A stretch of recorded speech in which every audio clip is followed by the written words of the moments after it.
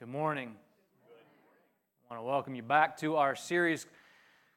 The Acts of the Apostles is the name of our series, A Call to Action. The book of Acts, as we've been learning, is more than a history book. It's more than just an accurate record of the beginning of the church, about how the gospel spread through the known world at that time through the actions of the apostles. It is that, but it's more. The book of Acts is actually a call to action to believers and to churches like ours today. And the call to action that we are going to hear this morning as we dig into chapters 3 and 4 is probably, I'm just assuming here, probably going to make some of you uncomfortable. But I think that's probably true of most call to action. Anytime we move beyond just talking about something and we have to move into doing something about it, it's uncomfortable. It's a lot more uncomfortable than, let's say, just sitting on the couch talking about something. Watching other people answer the call to action. That's, when you watch others, they go do it. That's always more comfortable than getting up and actually doing something ourselves. But I think this call to action may be particularly uncomfortable for some because there's fear that attacks us. When this call to action comes to us, fear attacks us every single time when we think about answering the call to speak truth. What kind of fear attacks us? Well, fear of rejection. Fear of being silenced, fear of being punished, fear of experiencing loss. All of those fears come rushing at us when we step into any conversation about truth. Why would that be? Well, we know that God is truth and that God reveals truth, but we also know that Satan hates God. And therefore, Satan hates truth. But here's the thing about Satan and God. Satan cannot defeat God. He can try, but he can't. He knows it, we know it, and so what does he do? He attacks truth. And we see his assault on truth every day from those who reject God.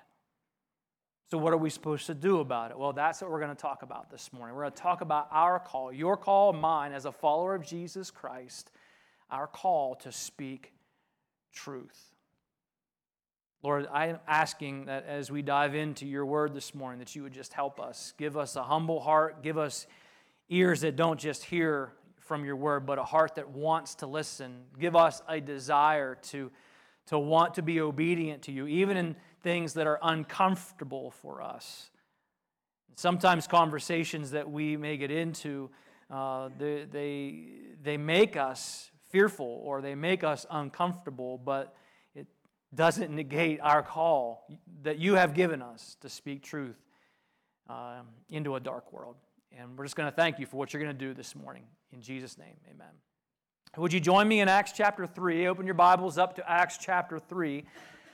Chapter 3 sets the stage for an attack on truth that we're going to read about in chapter 4. Let me set the scene for you in chapter 3. Peter and John, apostles, they went to the temple. And they went to the temple at 3 o'clock in the afternoon to pray. It's a time of prayer. There were 3 times of prayer at the Jewish temple. They went at 3 o'clock. And every day there was a man in his 40s who was crippled since birth. And he had some friends who would help take him to this particular gate inside the temple. And they would position him at a particular gate in the temple where lots of people would go by. Religious people, people that want to impress God. And so it was strategically a good place to sit and beg for money. We jump into that story in verse 3, and that's the scene. Peter and John, it says in verse 3, they go with this man. They see Peter and John, and they're about to enter, and he asks them for money, right? So verse 4, Peter and John look at this man intently. And Peter says, "Look at us." So just imagine in your mind why he would say that. So you've got a man who's crippled sitting on the ground by this gate as they're passing by, and he's looking down with his hand up, asking for money. Peter and John say, "Look at us. Look at us." He looks up, and he's expecting money. But Peter said, I don't have any silver or gold for you, but I'll give you what I have. In the name of Jesus Christ the Nazarene, get up and walk. Peter took the lame man by the right hand. He helped him up.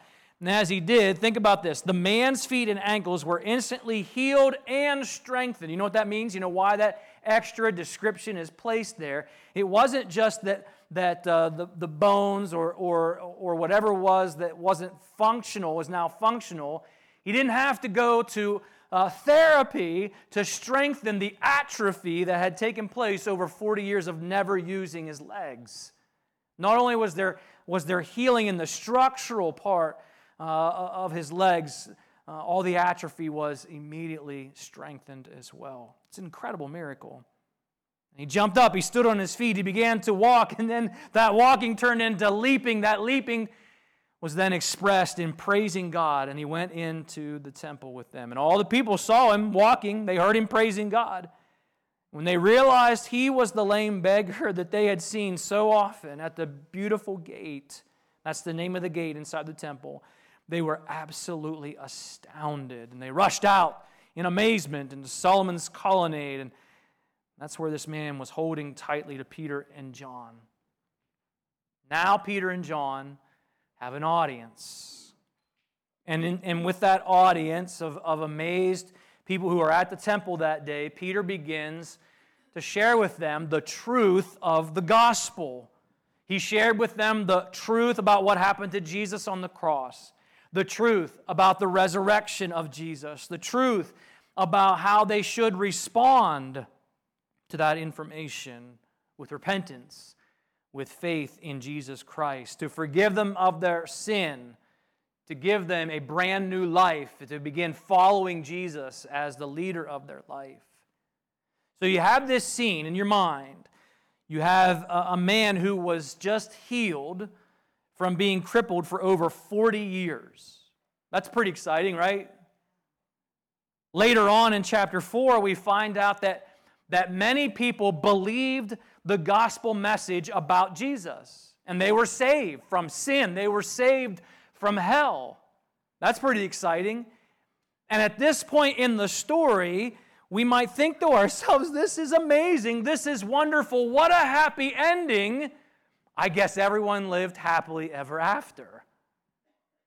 Well, my wife and I went down to Lancaster Bible College recently to watch our daughter Hannah in a musical called Into the Woods, which is not a biblical musical from a biblical perspective. There are some themes in it that we would find throughout Scripture. But it's the story of fairy tales, Cinderella and Rapunzel, Jack and the Beanstalk, the Wicked Witch. And they're all mashed together into this one story. And about halfway through the musical, like right before intermission, everybody got what they wished for. Everything worked out just like you would expect it to in a fairy tale. And then we took a break, and I went to the bathroom, and people got snacks. And we went back in for the second part. And I'm thinking, what more is there? Everyone just got what they wanted. They just sang a song about living happily ever after. Let's go home. We went back in and we sat down, and as the second part of the musical started, everything came undone. Everything went sideways.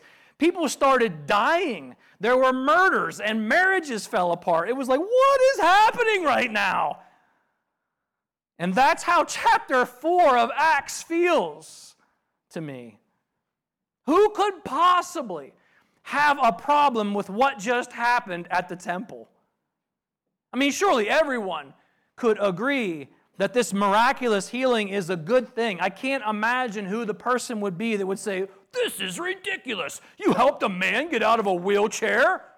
I can't believe you would do that. Like, I can't imagine the person who would be upset about what just happened. Surely everyone could see that this miracle, and they watch it, they see it happening, and then they conclude, well, they said, in the name of Jesus, in the power of Jesus, Jesus has the power to heal. Therefore, based on what Peter just said, Jesus has the power to save sinners because He's God who died and rose again. Like, there's a line here that just makes sense. And at that point in the story, I expect to see the next verse say, and everyone was saved and they all went to heaven.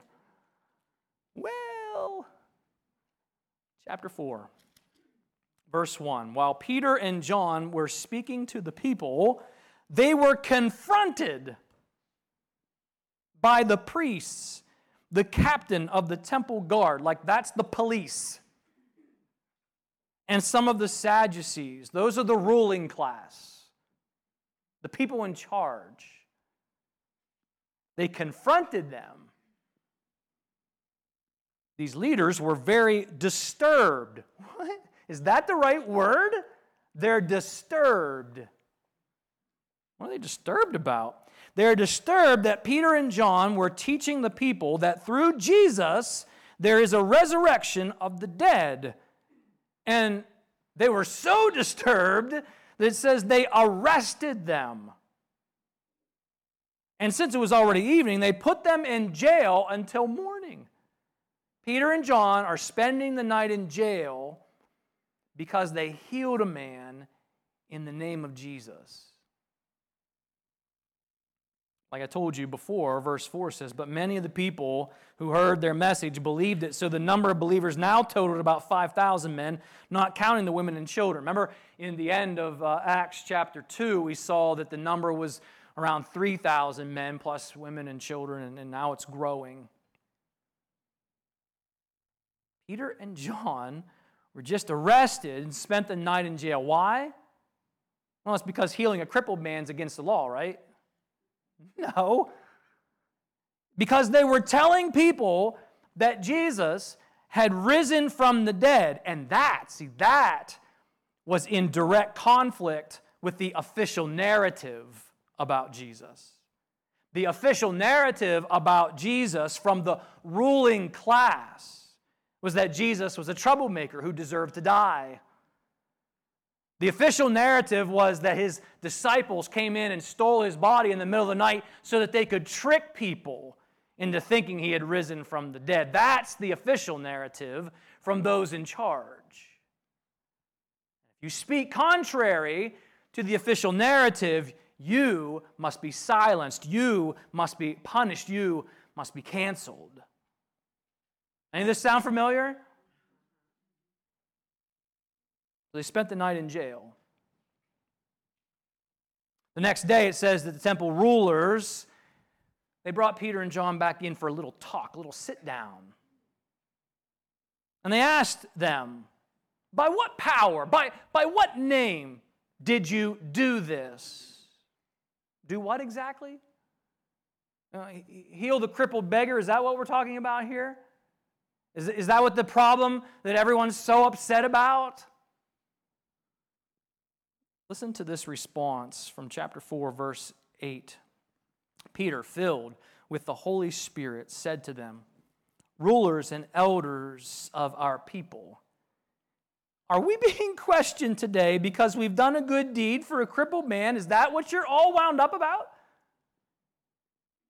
Well, let me clearly state to all of you, to all the people of Israel, that he was healed by the powerful name of Jesus Christ the Nazarene, the man, by the way, that you crucified, but whom God raised from the dead. See, now that's what they're upset about. For Jesus is the one referred to in the Scriptures where it says, the stone that you builders rejected has now become the cornerstone. Do you understand the dynamic of what's being said here?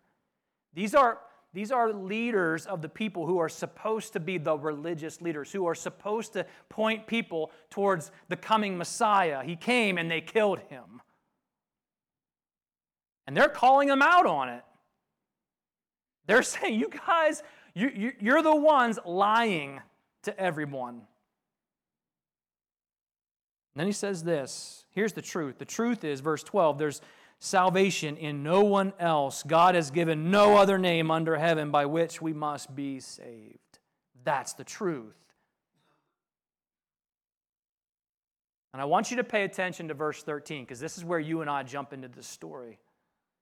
Verse 13, the members of the council, the ruling class, were amazed when they saw the boldness, the courage of Peter and John, for they could see that they were ordinary men with no special training in the Scriptures, like them, who are smarter than everyone else.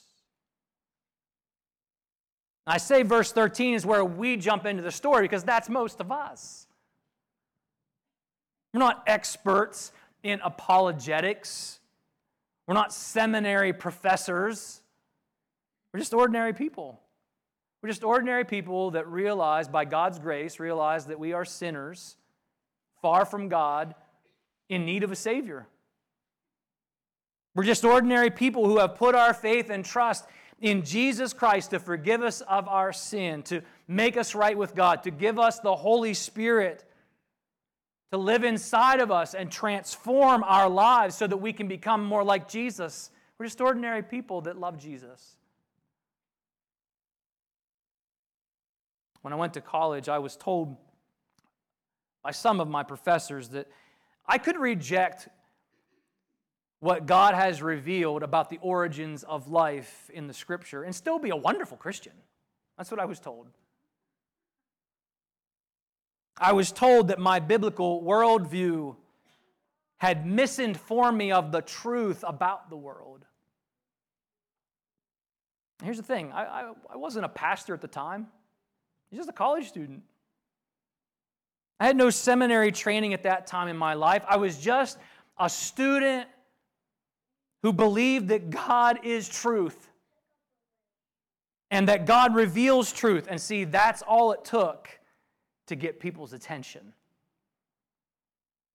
That is the impact that truth makes. That is the impact that the gospel makes. The miracle that Peter and John did for this man, it got the attention of people in the courtyard that day, for sure.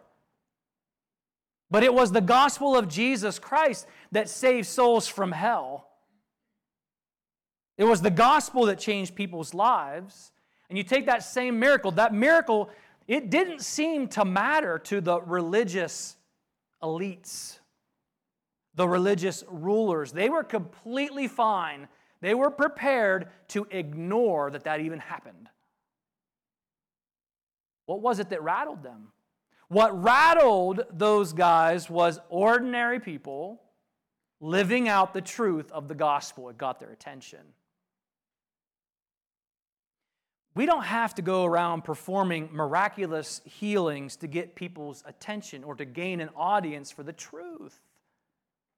We don't need to perform a miracle to validate the truth about Jesus.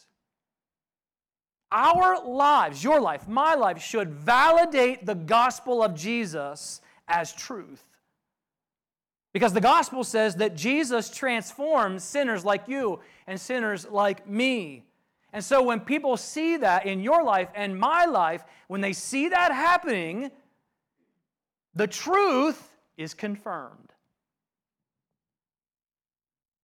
Now, it doesn't mean everyone's going to accept that truth. It didn't happen here in this particular story. Think about the healed beggar was literally standing there in front of them. Truth was standing there, staring them in the face. They didn't know what to do with that because they had rejected Jesus. Now, they couldn't admit that they were wrong. If they admitted that they were wrong, they could lose their power. And that's really what this was all about. They were unwilling to lose their power. It reminds me, I read this, and the thing that pops into my mind every time I read this is the image of the riots back in 2020. I'll never forget this. I'll never forget this reporter standing there with his microphone. And behind him in the background, there are buildings on fire. There are cars on fire. And he looks at the camera and he said, "It's mostly a peaceful protest." What? I can literally see the truth behind you. It's in the shot. At least stand over here where we can't see it if you're going to say that.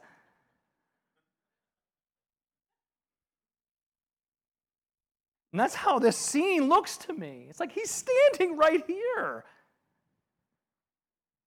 So the rulers had a private meeting. They didn't know what to do with this. And they get together in this chapter and they say, "What do we do?" Everyone knows the miracle happened. They saw it with their own eyes. But we have to stop this Jesus message from spreading. Why? Because they don't want to lose their power. They like being the authoritarians. They were not willing to consider the truth that was staring them in the face. And so they decided to reject the truth. They decided to suppress the truth with a lie. See, cancel culture is not a new thing. It's not new. You can hold your finger there and look at Romans chapter 1. It's described here in Romans 1, starting in verse 18. God shows his anger from heaven against all sinful, wicked people who, listen to this, suppress the truth by their wickedness. Well, how did we get to that point where that's happening? Well, verse 19 says they know the truth. They know the truth about God because he has made it obvious to them. It is staring them in the face. For ever since the world was created, people have seen the earth and the sky. Through everything God made, they can clearly see his invisible qualities, his eternal power, his divine nature. They have no excuse for not knowing God. Yes, they knew God, but they would not worship him as God or give him thanks. They rejected God. As a result, they began to think up foolish ideas of what God was like. As a result of that, their minds became dark and confused. Claiming to be wise, they instead became utter fools.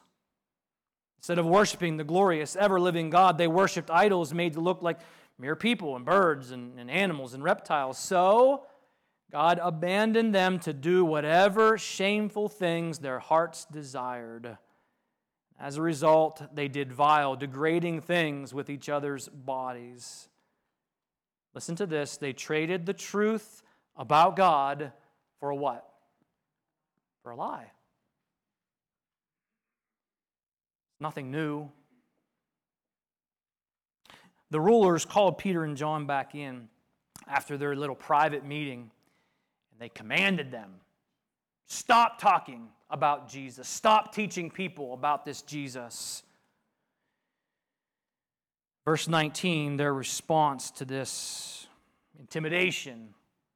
But Peter and John replied, "Do you think God wants us to obey you rather than him?" The rulers threatened them some more, and they had to set them loose. So they didn't want to deal with the political blowback of punishing these men who had healed a 40-something-year-old who was crippled since birth. That was too hard to spin at the time. What did Peter and John do next? Well, they went back to the folks from the church and they prayed together. Look at verse 29.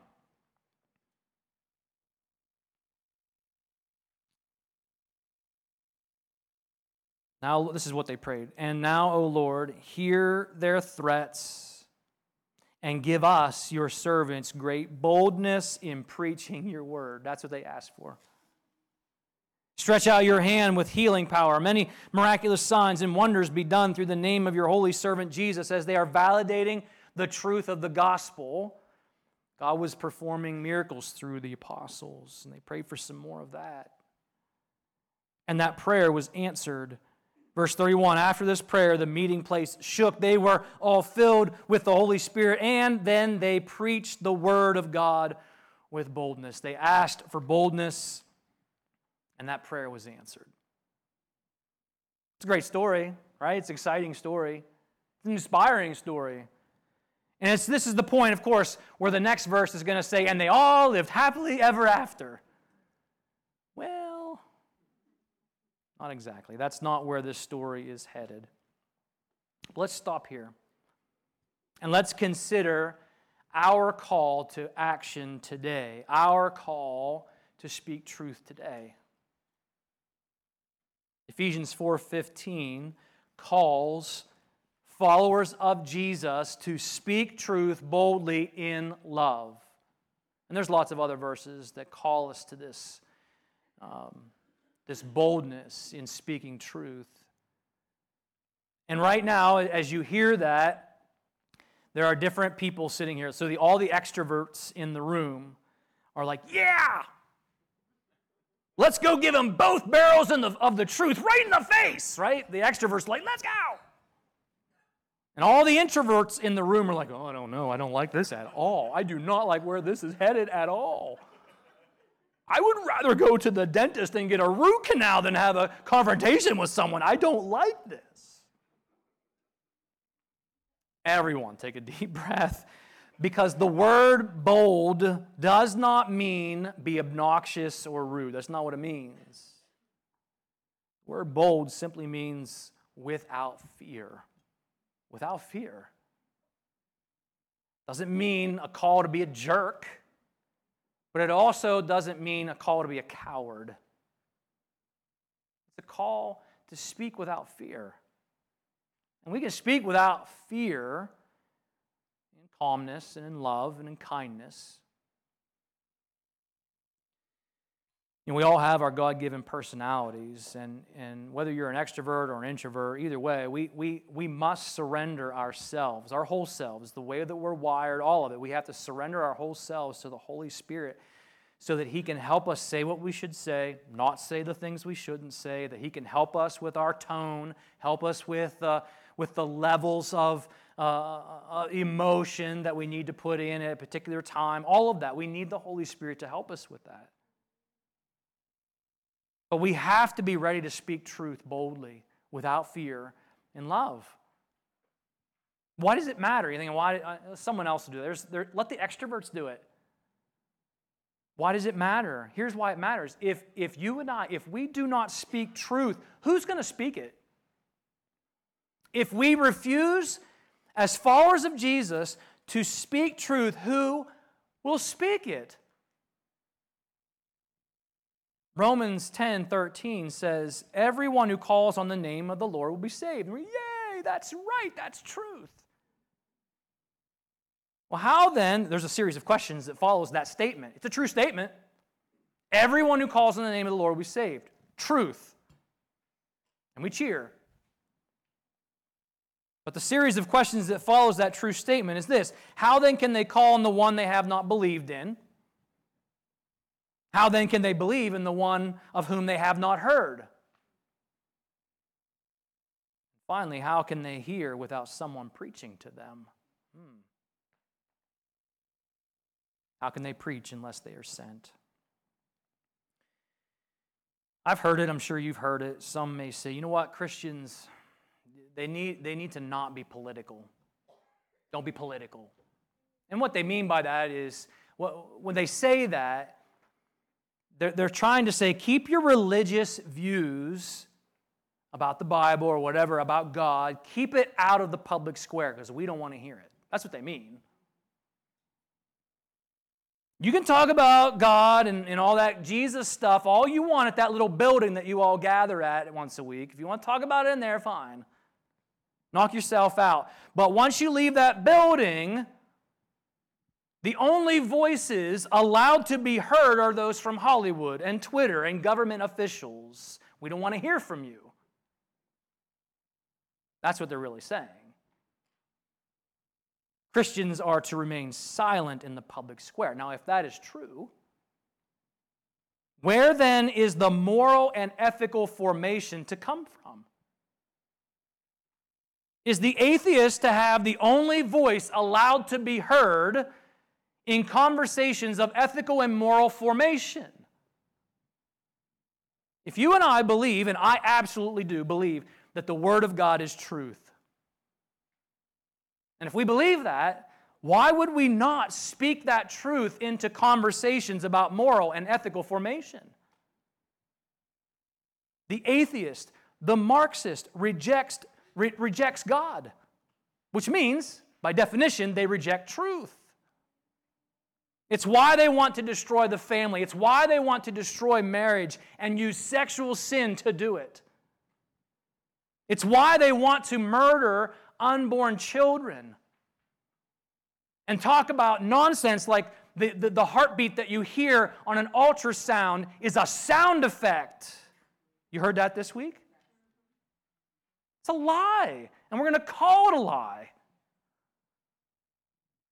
It's why they want to sexualize children and normalize gender ideology. It's all a rejection of God expressing itself in a rejection of truth. It's no more complicated than that.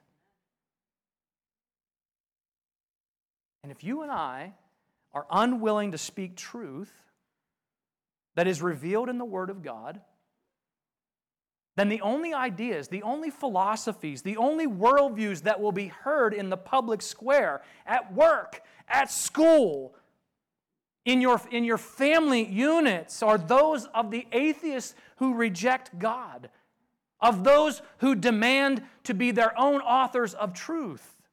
It's the only voices that will be heard.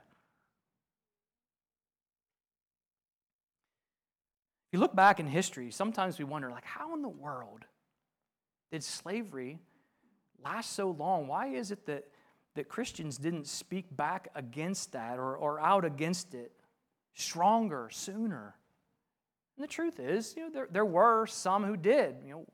William Wilberforce was a strong voice against slavery. And you can find Christians, in fact, when we get into our American experience, it was Christians who really pushed forward a message of we have to end this, right? But there were Christians involved in it, and when people would speak out against it, oftentimes it wasn't just criticism from outside the church. It was Christians saying, "Be quiet. You're being too political." What? That's what they said. How is it that Christians remained, not all, but many remained silent as in Germany as the Nazis began to take power? You have pastors like Dietrich Bonhoeffer that spoke out. You have some others that stepped in, but it wasn't a majority. In fact, a lot of people within the church in Germany said, "Dietrich, chill out. Stop being so political."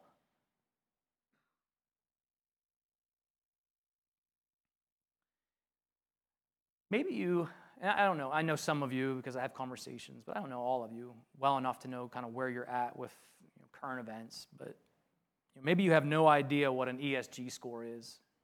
Maybe you have no awareness of this push in the world right now towards a digital currency and that is gaining ground. We're pretty close to seeing that become a reality. Maybe you don't have an awareness that everything that the Apostle John saw and he recorded in the book of Revelation about a global government and absolute authoritarian control, all of that stuff is being built in front of us. This thing about the Great Reset, it's not my words. I'm not calling it that. Those are people in global stages that want that. And they're working really hard towards it. And you're like, I don't know. That sounds like a conspiracy. Blah, blah. Okay, fine. You may want to stay out of some of those conversations because they feel like they're too political to be involved and you just don't want the hassle, but it's happening. There's a battle happening in our country. There's a battle happening around the world. And I'm not even talking about the conventional war stuff. I'm talking about a spiritual battle that's being fought in the culture, a spiritual battle being fought in government policies and in many classrooms and in many families. And the battles between those who fear God and those who reject God. And if you and I, as followers of Jesus, if we are unwilling to answer the call to speak truth boldly without fear in love, if we're unwilling to do it, where's the voice of truth going to come from? who will speak it? I want to give you two helpful reminders that I think will help us, because maybe for some of you, this is music to your ears, and for others, you're like, I don't like this at all. This is making me super uncomfortable. I don't want to have these conversations. Well, you and God can figure that out, but here's two things I think will be helpful as we answer our call to speak truth boldly in love. Here's the first one. Number one, we've got to always remember that there is truth. There is truth, so pursue it. I just think there's great courage and confidence that comes from knowing that truth is not a mysterious Bigfoot that no one can seem to find or prove exists. That's not what truth is. God is real. God is truth. God reveals truth. Therefore, truth not only exists, truth can be known. I told you about some of those tensions I had in college over my belief in creation. It kind of forced me in that season of my life to start reading a lot more. There's this really great book. This one's actually newer. I started off with some Lee Strobel stuff and some other apologetics that helped me have more confidence in just being part of these conversations with people. One of the more recent ones that I would recommend to you is Atheism Dead. Some of you remember the book Is God Dead? You know, that book from way back. Well, the title of this is a play off of that by Eric Metaxas, and it lays out some of the most recent discoveries in science about things like DNA, about the fine-tuning of our universe, both at the cellular level, the very small cells. There's a fine-tuning there that can't be explained except apart from a designer. And on the macro level, when it comes to the planets in the universe and how big our planet actually is, if it was a little bit smaller, it wouldn't work. If it was just a little bit bigger, it wouldn't work. And all of these things that they are finding in science continue to push more and more scientists, more and more atheists towards admitting this can't be explained apart from a designer. It just can't be. Now, they aren't ready. Many of them are not ready to believe in God. And so what do? Well, God doesn't exist, but I can't explain this apart from a designer, so it has to be aliens. That's what they're suggesting. And they're saying it in academic circles, like it's a legit possibility that aliens are the designers of our planet. Think about that. The truth is staring them in the face like a man standing tall after 40 years of a crippled existence, but they refuse to let go of their rejection of God. They would rather believe in aliens than believe in God. Only God can change a heart like that. And here's my challenge. My challenge to you is, I don't know how well-read you are or how often you read books, but you need to read books. You can't speak truth boldly if you have no truth to speak. Does that make sense? And I'm coming from this place, just so here's some truth about me. When I was in high school, I hated to read. Hated it. I did everything I could to avoid reading books. You can validate that by asking my wife, because I would wait till she read the book in high school, and then I would go and she would tell me what was in the book. And I was able to get by in high school doing that. Okay? It's terrible. I'm not recommending it. I'm not proud of it, but that's just the reality of where I was. And then I got to college, and I'm like, oh my, this is what I believe, but I don't know why I believe it, and I don't know how to defend it. And so I started reading more. And now I love it. I love to read books that reveal truth, and I just would pass that on to you as a challenge. Maybe we don't speak truth because we have not made the effort to learn what truth is. I've heard people in deep, passionate conversations about sports. You ever hear these conversations?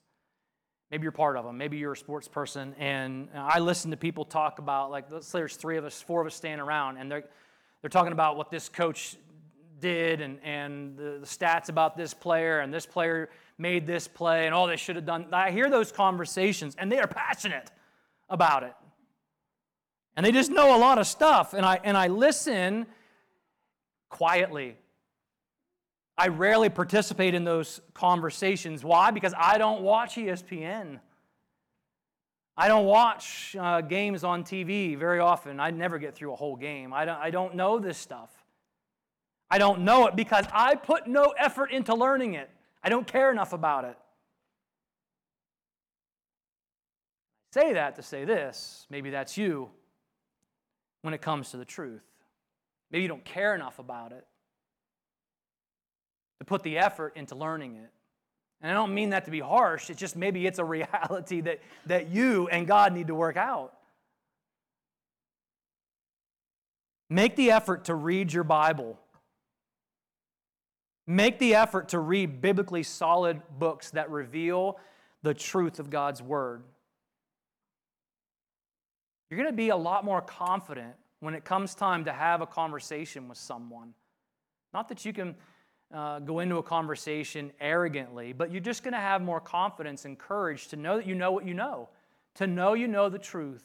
And you can say truth in love. You don't have to say it arrogantly, like, you're so stupid, how could you possibly? You don't have to be like that in your conversation, but you can just be calm and like, that's not what I believe, and here's what I believe and why I believe it. They're going to do what they're going to do with it, but at least you can speak truth because you put enough effort into knowing it. Always remember there's truth. There is truth, so pursue it. Here's the second thing. Always remember to pray. Always remember to pray. Just like Peter and John and the church got together in this chapter in Acts, and they prayed for courage. They prayed for boldness to be able to speak into conversations where truth needed to be heard, where the truth of God's Word needed to be heard. Pray for that. Pray for boldness to share what God's Word says. Pray for the ability to speak truth without fear and to do it in love.